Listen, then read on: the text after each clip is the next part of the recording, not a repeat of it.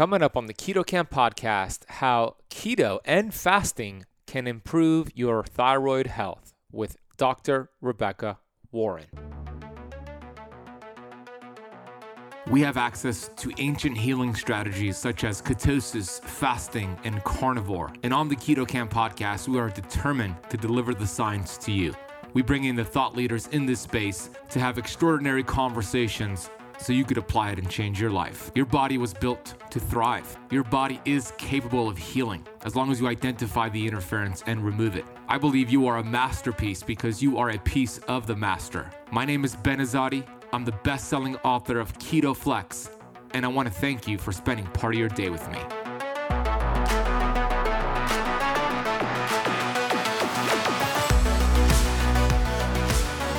Hey Keto Camper, Ben Azadi here, host of the Keto Camp podcast. You can learn more about me over at benazadi.com.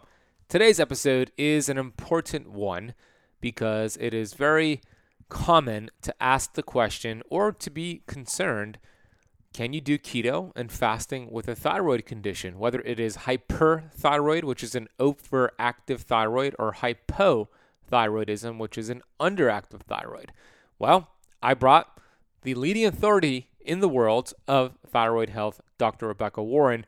And in this short episode, she's going to explain how to do it the right way. And when I say how to do it, I mean keto and fasting the right way versus the wrong way, and how a lot of studies out there are flawed. We're also going to get into the importance of keto flexing, which is the principle behind my brand new book, Keto Flex, because you're going to learn how keto flexing could help convert inactive thyroid T4 to active thyroid T3.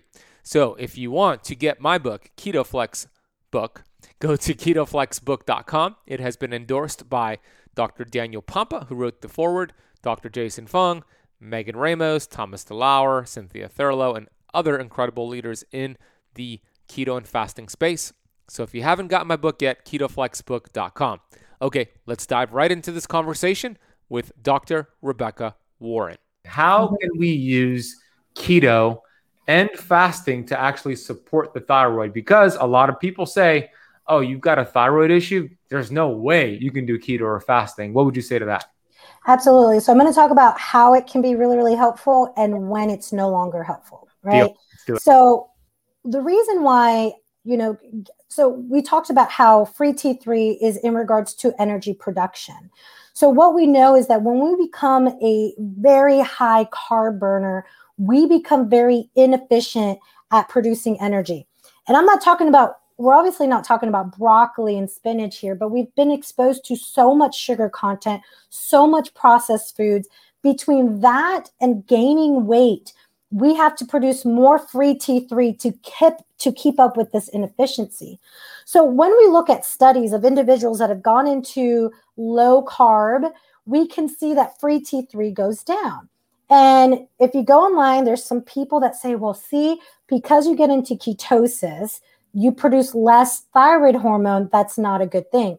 But the studies aren't saying why. The studies are saying what is happening, which means when you go into ketosis, you have low free T3. It's not saying why it's happening. But what we do know is that in studies where individuals are losing weight, where their heart markers, their blood sugar markers are going down, so does their free T3. And why is that? When you're in ketosis and when you're producing ketone bodies, you have different energy substrates. You have ketone bodies that you're using for fuel. When you get into ketosis and you're fat adapted, you become more efficient in your energy production. And on top of that, you start losing weight.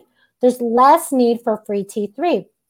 Also, if you're eating less carbs, if you go from all this high carbs to less carbs, you also don't need free T3 to process those carbs. So what ends up happening, why I love it, and just so you guys know, I've been doing this for 12 years. I have coached thousands of women in the last 8 years through ketosis and all of that. Listen, what happens is you start to feel better and you start to lose weight. Even if that free T3 starts to come down, you're conserving energy. And I love it because it gives your thyroid a break of having to produce all this thyroid hormone to keep up with this lifestyle that isn't very efficient. Now, the same things that make ketosis really good can cause an issue if you don't have, like Ben teaches, flex days. So when you have less free T3, your body gets into the state where you don't need that free T3 production. But when you start going too long, and Ben has a lot of resources on this, right? When you start going too long, now you have this decreased insulin. Now you need insulin to convert free T4 to free T3. But also what ends up happening is your body gets it stuck into the state of producing low free T3. So that when you reintroduce carbs at some point, because it naturally happens, what ends up happening is your free T3 can't keep up with it. So instead of waiting too long where your insulin is low, where you're not adequately, producing and converting enough free T3, you have to strategically introduce flex days, increase those carbs so you have this insulin release so you can produce more free T3 and let your body know that everything's okay, that everything's good. Because remember what I said when I talked about labs, hypothalamus controls what? It's in your brain, the pituitary, which is in your brainstem. When you go, we know when there's a hormetic curve, ketosis is this good stressor until it gets to the point where it's not. And when it gets to that point where it's not, your hypothalamus, you don't even have to think about it, senses that and will go into what? Survival mode. And when you go into survival mode in a chronic state, it has the opposite effect of the good things that can happen. So how do you know it's time? When you get in ketosis, when you become fat adapted, you see all these amazing changes. And when you stall out, when you're seeing those changes stop, when you're seeing, especially for women, those hormone changes, it's time to add in those flex days. Amazing to conserve energy, but too long, you're not having enough free T3 production. And that's why flex days are so important for the thyroid. Oh, what a great breakdown. And yeah, flex days for the win. You got to know how to use it the right way. So amazing breakdown. It's kind of like that Goldilocks effect where a little is pretty good. Too much is a bad thing, that hormetic curve.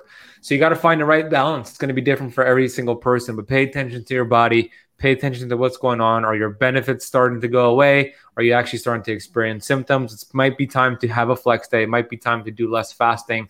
Speaking of fasting, Rebecca, but I'd love for you to relate to what fasting can do to reduce inflammation in the body and actually support the thyroid. Absolutely. So going back to this idea that we're eating too much too often. So I'm going to talk about intermittent fasting, and then I'm going to talk about block fasting. I'm just going to throw that in there because I think it's really cool. But intermittent fasting, we're eating too much too often, especially sugar and carbs, and we're having this insulin response. When you are restricted in your time eating window, you decrease inflammation, you decrease insulin, especially if you're doing it coupled with ketosis.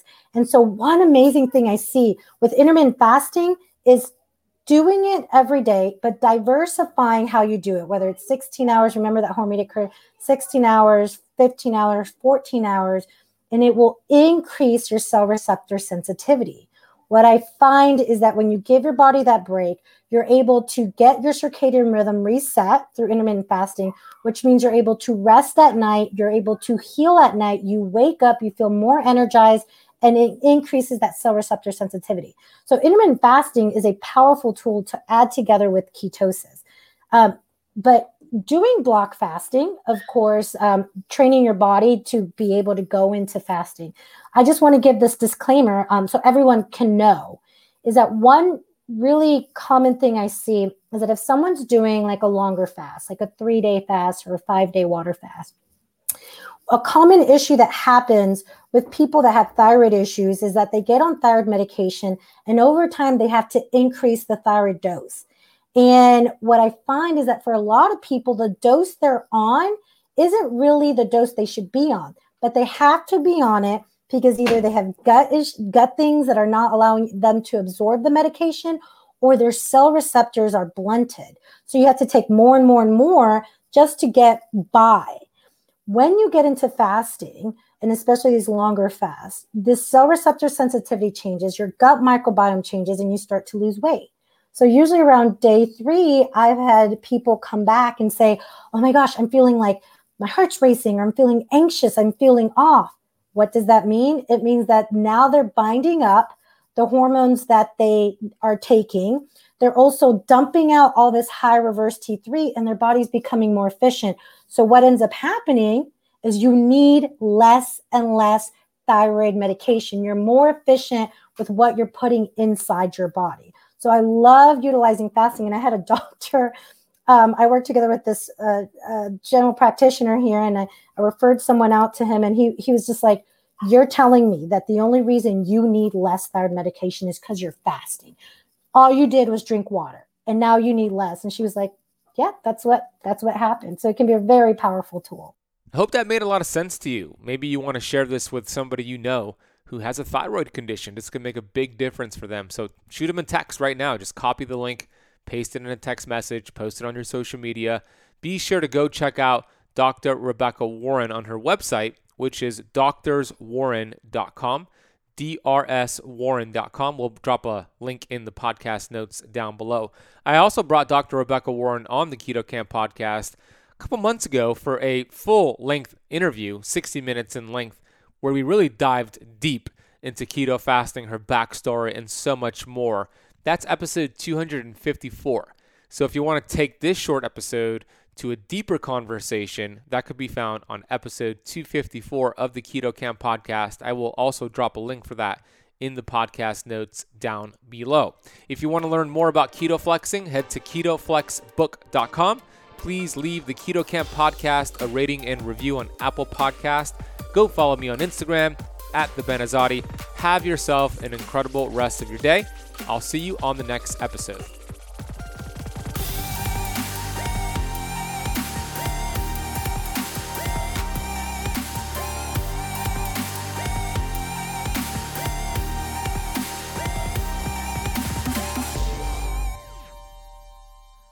This podcast is for information purposes only. Statements and views expressed on this podcast are not medical advice. This podcast, including Ben Azadi, disclaims responsibility from any possible adverse effects from the use of information contained herein. Opinions of guests are their own, and this podcast does not accept responsibility of statements made by guests. This podcast does not make any representations or warranties about guest qualifications or credibility. Individuals on this podcast may have a direct or non-direct interest in products or services referred to herein. If you think you have a medical problem, consult a licensed physician.